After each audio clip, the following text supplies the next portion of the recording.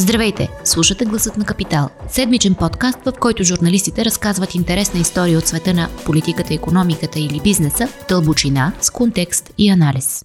Здравейте! Вие сте с Гласът на Капитал. Аз съм Зорница Стоилова. Честита новата 2021 година, която, ако съдим по начина, по който започва, май иска да задмине изминалата, така по това, което ще ни накара да видим. Записваме в четвъртък след обед на 7 януари и късно снощи целият свят остана изумен от това как привърженици на отиващия си вече президент Доналд Тръмп щурмуваха сградата на Американския конгрес, след като стана ясно, че освен изборите за президент, републиканците губят и Сената. В сблъсъците и хаоса 4 души загубиха живота си, а президентът Тръмп беше блокиран от социалните мрежи Facebook и Twitter заради нарушения на политиките им и заради призивите си към насилие. Какво се случва с Америка и американската демокрация? Как ще свърши ерата Тръмп или ще гледаме нейните грозни реинкарнации още дълго време? За това ще поговорим с международните редактори в Капитал Светломира Гюрова и Кирил Кирчев. Здравейте! Здравейте! Здравейте! Аз не бих казала, че съм изненадана, че се стигна до тук, защото Тръмп някакси подклаждаше напрежението още от 3 ноември насам, отказвайки да признае действителността. Но очаквате ли в следващите дни страстите да се успокоят и от какви фактори ще зависи това? Той всъщност, от доста време подгорява за това. Първо, преди президентските избори на 3 ноември, още от тогава твърдех, че те ще бъдат фалшифицирани.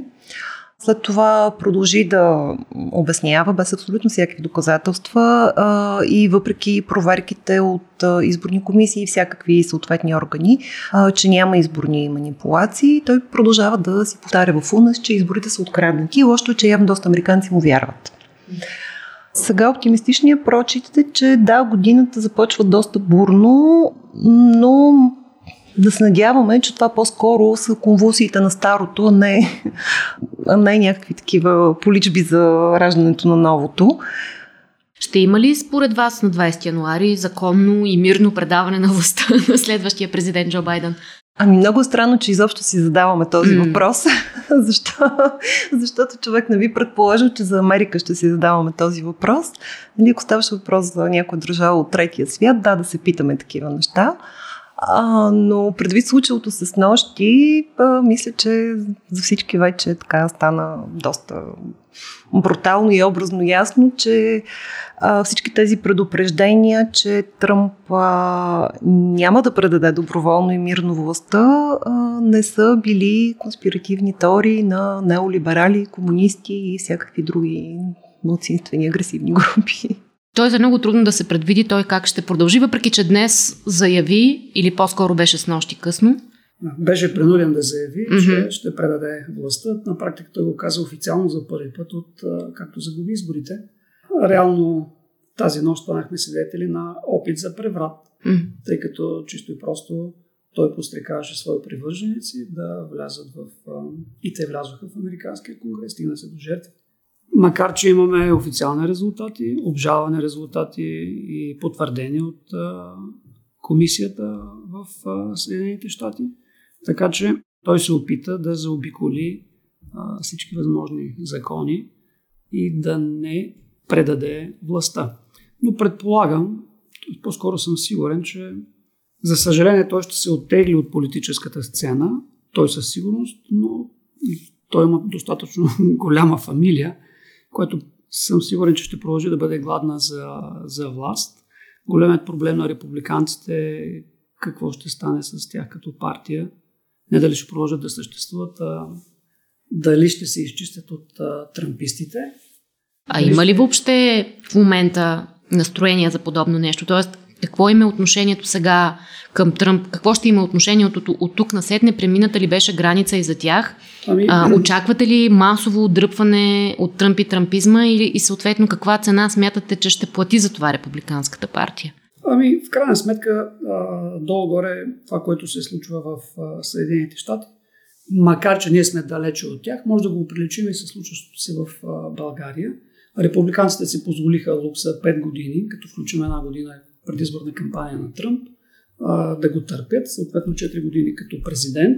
Нито един от тях, включително и с нощи вице-президента и отиващия се шеф на Сената, публично да го критикуват след атаките на Конгреса. Чисто и просто републиканците са изправени пред два избора. Единият е, страхувайки се да загубят гласоподаватели, публично да не се отрекат от Тръмп и неговите политики. Вторият вариант е да се отрекат публично от тях, но да загубят милиони гласове. И затова казвам, че сме близко до тях, тъй като 5 години ръководството на партията го търпеше, но беше на власт. Тоест паралелно нещо, което се случва и в България.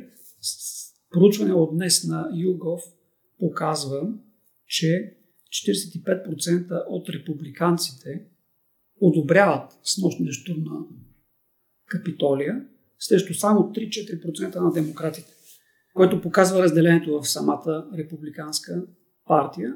И затова републиканците трябва да решат или да бъдат тръмписти, т.е. да подкрепят опита за преврат, или да скъсат с тръмпизма и да се опитат да се върнат към една по-нормална политика. Проблемът за тях е, че те винаги ще бъдат сочени с пръст, че са били фактора, който е довел до това, което се случи снощи в Американския конгрес. Петно за Съединените щати. Те ще бъдат от тук нататък сочени с пръст от техните идеологически врагове. А може ли да очакваме някаква санкция за самия Тръмп, заради това, че предизвика такъв подобен хаос? Да не казвам думата импичмент, но може би някакъв друг тип механизъм, чрез който да бъде поднесен под отговорност за поведението си. Аз лично се съмнявам. Ако се върнем към републиканците, оптимистичният прочит на снощи би могъл да бъде, това ще го гледаме напред как ще се развива, че всъщност може да се окаже, че снощи са приключили надеждите след 4 години в кампанията да имаме отново кандидат с фамилията Тръмп.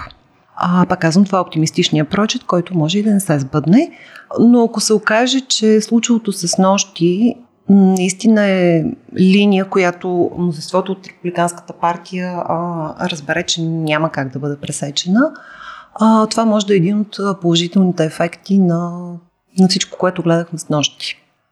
Дали това ще стане, мисля, че от сега е рано да се каже.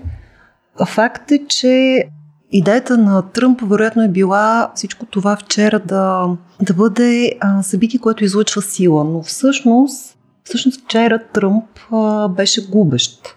Първо, вчера конгресмените потвърдиха загубата му на президентските избори. Второ, също вчера стана ясно, че основно заради него републиканците губят Сената, след като загубиха двете места в Джорджия. Така че дори извън моралните аргументи, че ако републиканската партия иска да се върне към себе си и отново да стане партията на реда, на закона, на малката държава, на икономическата свобода, това няма как да продължава, ако продължава да се идентифицира с Тръмп. Други аргумент е, че той всъщност вече дори не им носи победи, защото до сега вероятно много хората в републиканската партия бяха с него, дори не толкова, защото го чувстват идейно-идеологически близък, а с такива чисто прагматични причини, че той просто беше кандидата, който им носи победи. И човека, който им донесе избиратели, до които те никога не са можели да стигат. Но сега вече това не е вярно. Сега заради него, всъщност за първи път от 1849 година, може би, демократите ще имат пълен контрол върху законодателната и изпълнителната власт. В Америка те имат президентство, те имат двете камери на Конгреса. Това не се е случвало много отдавна. Така че Тръмп вече показва, че е пасив за републиканската партия. А как вижте са последствията или ефектите за другия полюс за демократите и за новия президент Джо Байден от случилото се? Той някакси ще трябва по някакъв начин да оздравява нацията и нейното разделение дълбоко. Сега, който и каквото отношение да има към Тръмп, всъщност ние може да го обвиняваме, че той подклажда цялата тази поляризация и разделение в Америка, но той не е причината за това. Тоест, Тръмп стана президент на Америка точно защото това вече го имаше. Той може много да го засили, да го разпали през миналите години, но това си беше факт и преди него. Байден със сигурност никак няма да му е лесно. Той със сигурност ще бъде американски президент, който ще бъде вгледан основно навътре. защото има много сериозна работа вътре в страната. Както видяхме с нощи, това са много дълбоки рани, но това е буквално една страна във война със себе си. 4 години едва ли ще са достатъчно време това да бъде излекувано, но поне може да започне процес. А какви бяха международните реакции на случилото се? Защото все пак не говорим за някоя Централно-азиатска република, в която подивели граждани нахлуват в парламента, и говорим за Америка, която досега някакси е била символ на демократичните ценности, въобще глобален посланник на демокрация и изведнъж опит за преврат. Какви последствия, какви рани ще нанесе това върху публичния образ навън? И най-големият шамар е за това, което се случи с нощи. Българската приказка е ясна. Няма как да си направиш нещо по-лошо, освен ако не си го направиш само. Американците си го направиха сами този проблем. Петно, което няма как да бъде изтрито.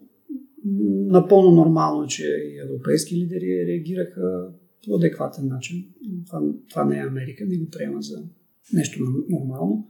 По-големият проблем е, че и идеологическите врагове на САЩ, не на Тръмп, на САЩ, вече ще използват това, което се случи като техен кос. Не трябва да забравяме, че Съединените щати и Европейския съюз имат желание да формират общ съюз срещу Китай, което е на този фон това, което се случи в САЩ с нощи, може би е глътка оптимизъм, защото американците нямат избор, европейците също нямат избор. Трябва да са от едната страна на барикадата срещу Китай.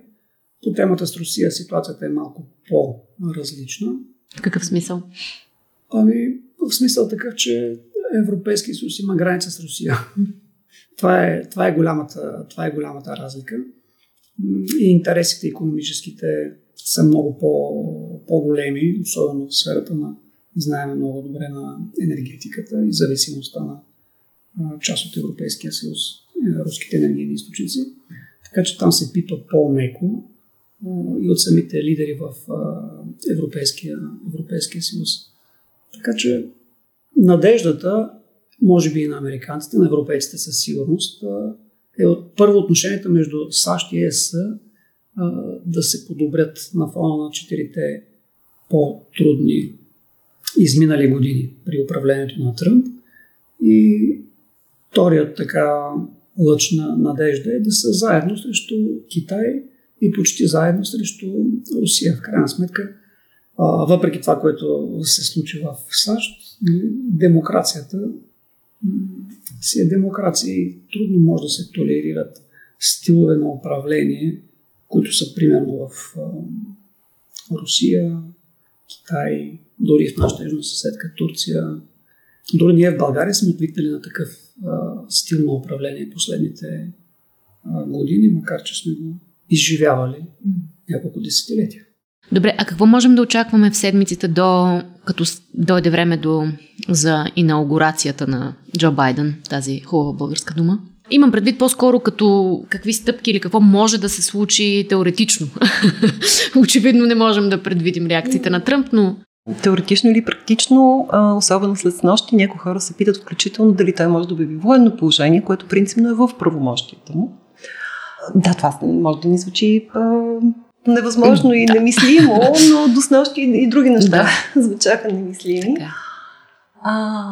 Теоретично той може да прави всичко, което може да прави един американски президент. Тоест, разполага с доста голяма власт. Разполага с ядрените кодове, разполага с всичко. До 20 януари. Какво ще се случи на самия 20 януари? Също е интересен въпрос. Те повечето събития няма да бъдат наживо, просто заради ситуацията. Но интересни седмици предстоят в Америка, да. Благодаря ви много за този разговор. Предполагам, че скоро пак ще си говорим по същата тема.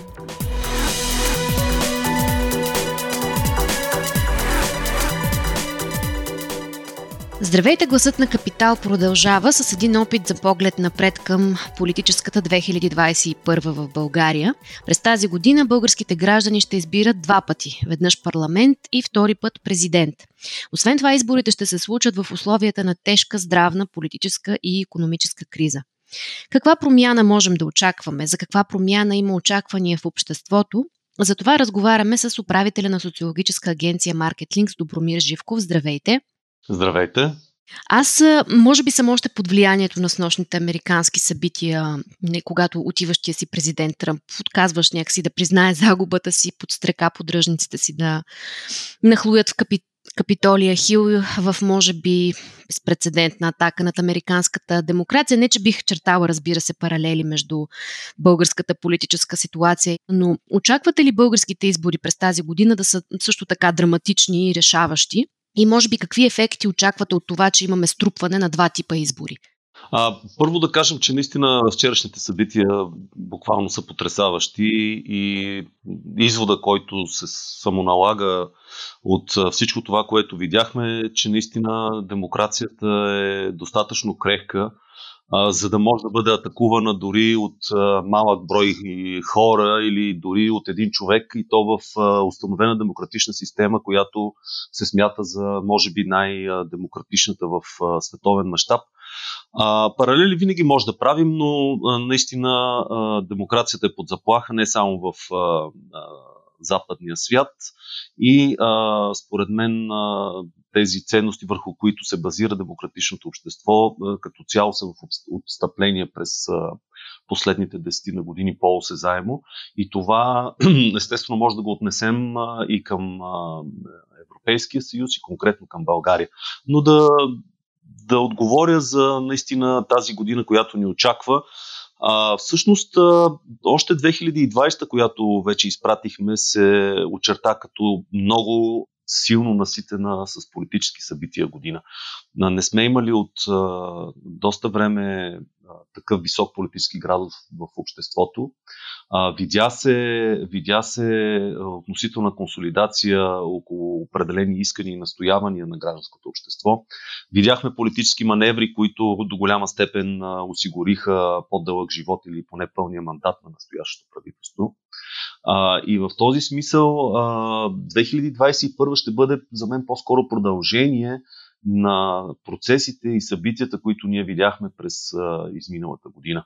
И естествено от двата жалона, които ще бъдат големите ориентири за може би 2-3-4 години напред, ще бъдат тези два избора, които предстои да направим за Народно събрание и за президент. В общи линии рядко се случва такъв кратък период, макар че 2016-2017 имахме 5 месеца между отново два национални избора. Любопитно ще бъде, много интересно. Динамиката изглежда така доста висока, политическата от една страна, от друга не виждаме сякаш поне твърде драстични изменения по отношение на електоралната подкрепа за двете водещи политически сили, въпреки натиска върху управлението и конкретно върху Борисов през изминалата половин година. ГЕРБ все пак успява да задържа тази подкрепа и нека да кажем, че всъщност до голяма степен тя се дължи на ето един паралел с това, което се случва в Съединените щати, с една дълбока поляризация в българското общество, подобна на тази, която има и в Съединените щати. Обществото е много разделено, лагерите се отдалечават на про и анти ГЕРБ в българското общество и все по-малко сякаш двете страни започват да се чуват и да разбират позицията на отсрещния, което като цяло предполага наистина по-скоро тежки политически сътресения и бих казал липса на достатъчно широка подкрепа за едно или друго решение през настоящата година. Да, и особено като се има предвид, че кампанията вероятно, поне в първата половина на годината, предвид епидемиологичната обстановка, ще се води основно в социалните мрежи или през медиите, а не толкова наживо с избирателите. Знаем какъв ефект имат социалните мрежи върху това да затварят хората в собствените им балони. Да, това е абсолютно така. И не случайно, както забелязахме реакцията на трите големи социални мрежи от снощните събития, че затвориха акаунтите на господин Тръмп за 12 часа.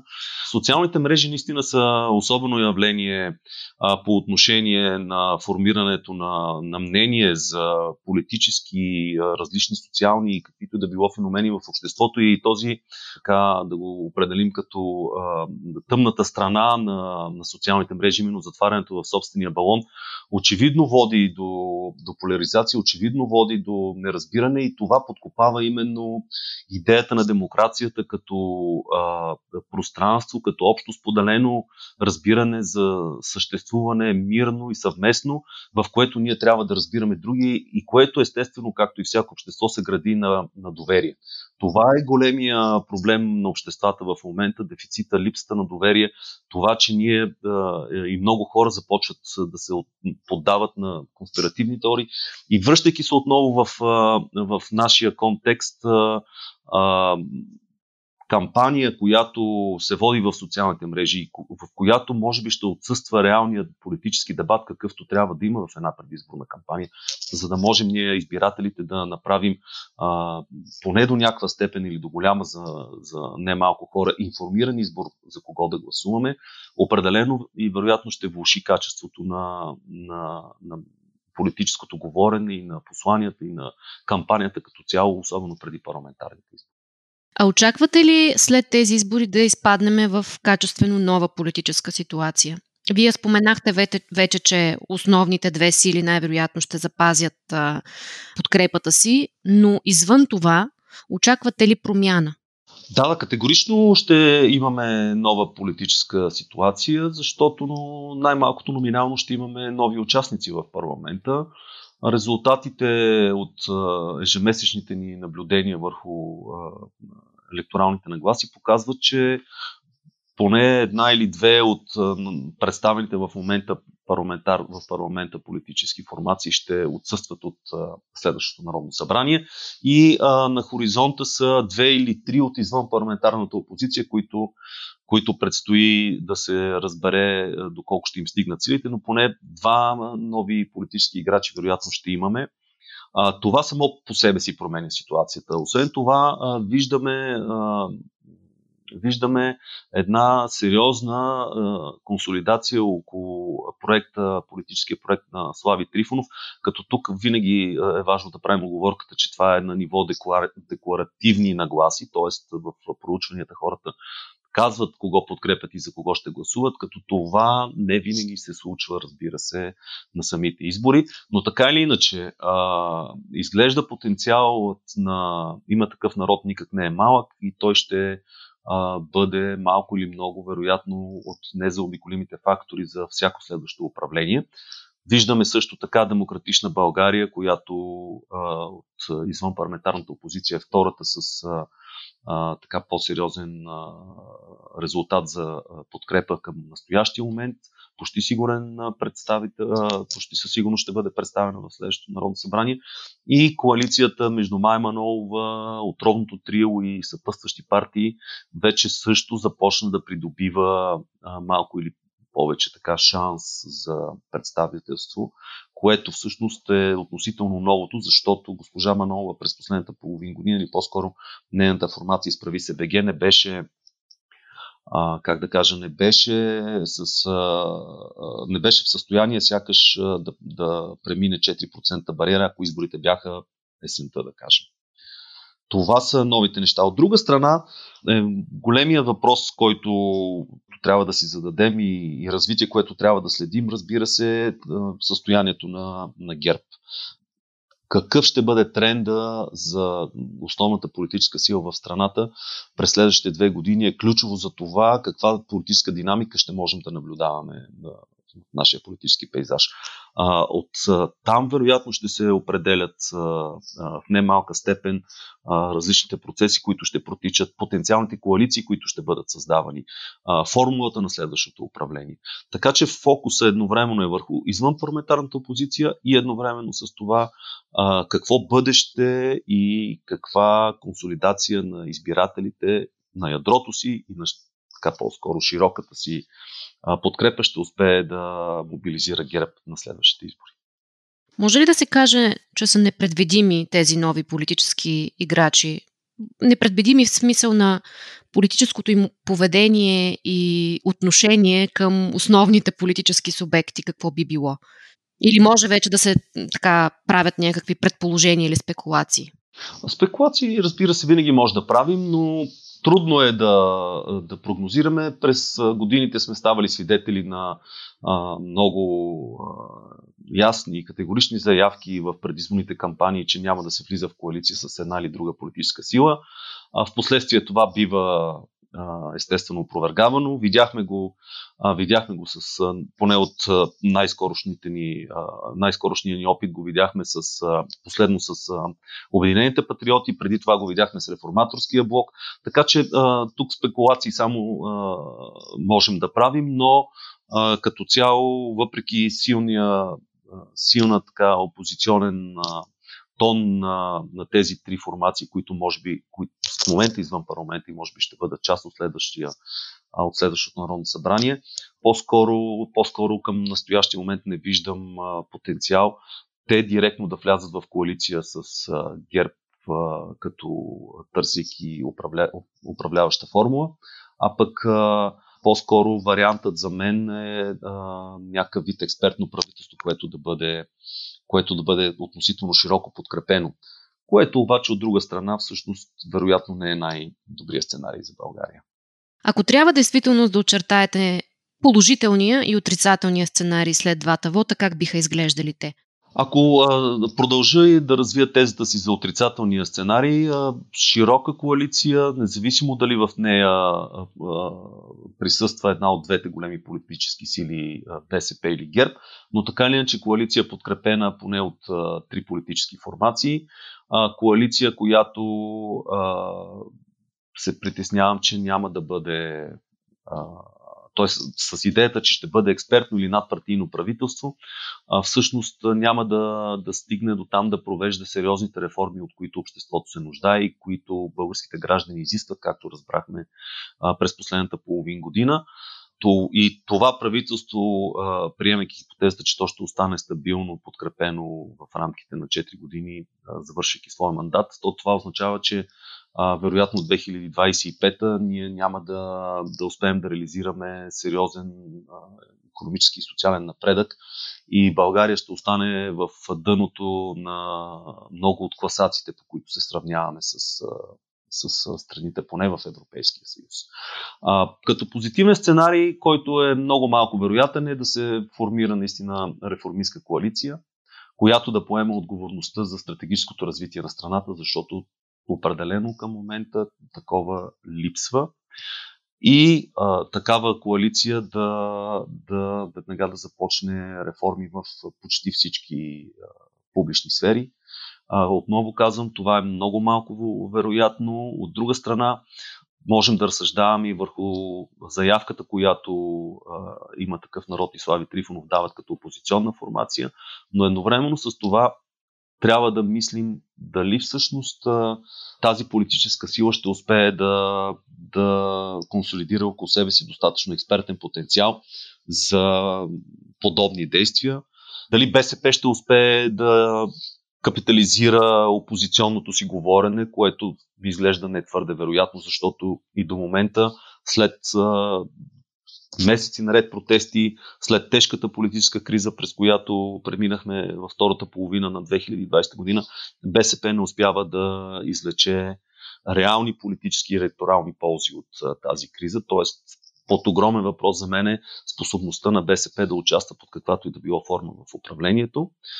В този смисъл много са вариантите, които се очертават като възможни комбинаторики на бъдещата власт, но отново необходимостта от реформаторско управление не ми се струва като възможно да се случи в следващия парламент. И така погледнато от някаква, как да кажем, оптимистично негативен сценарий, може би ще имаме период на кратък живот на следващия парламент и отново влизане в нов парламентарен цикъл, което от една страна не е добре, тъй като отново ще имаме, може би, загубени 1-2 години, но от друга страна, така или иначе сме в процес на преструктуриране на политическото пространство, който очевидно не е завършил и който тепърва има да се развива. И естествените негови етапи ще бъдат избори след избори, докато се постигне някаква определена стабилност евентуално. Това е умерено да го наречем оптимистичния сценарий. Докато намерим правилната формула на българската демокрация. Да. Много ви благодаря за този разговор. Ако този епизод ви хареса и искате да слушате новите епизоди веднага, щом излязат, абонирайте се за Гласът на Капитал в Apple Podcast, Google Podcast или Spotify. Обратна връзка за Гласът на Капитал можете да ни изпращате на podcast@kapital.bg или в познатите ви профили на Капитал в Facebook и Twitter. Музиката, която чувате в този подкаст, е написана от композитора Петър Дундаков специално за Капитал. Аз съм Зорница Стоилова, а епизодът монтира Тихомир Колев.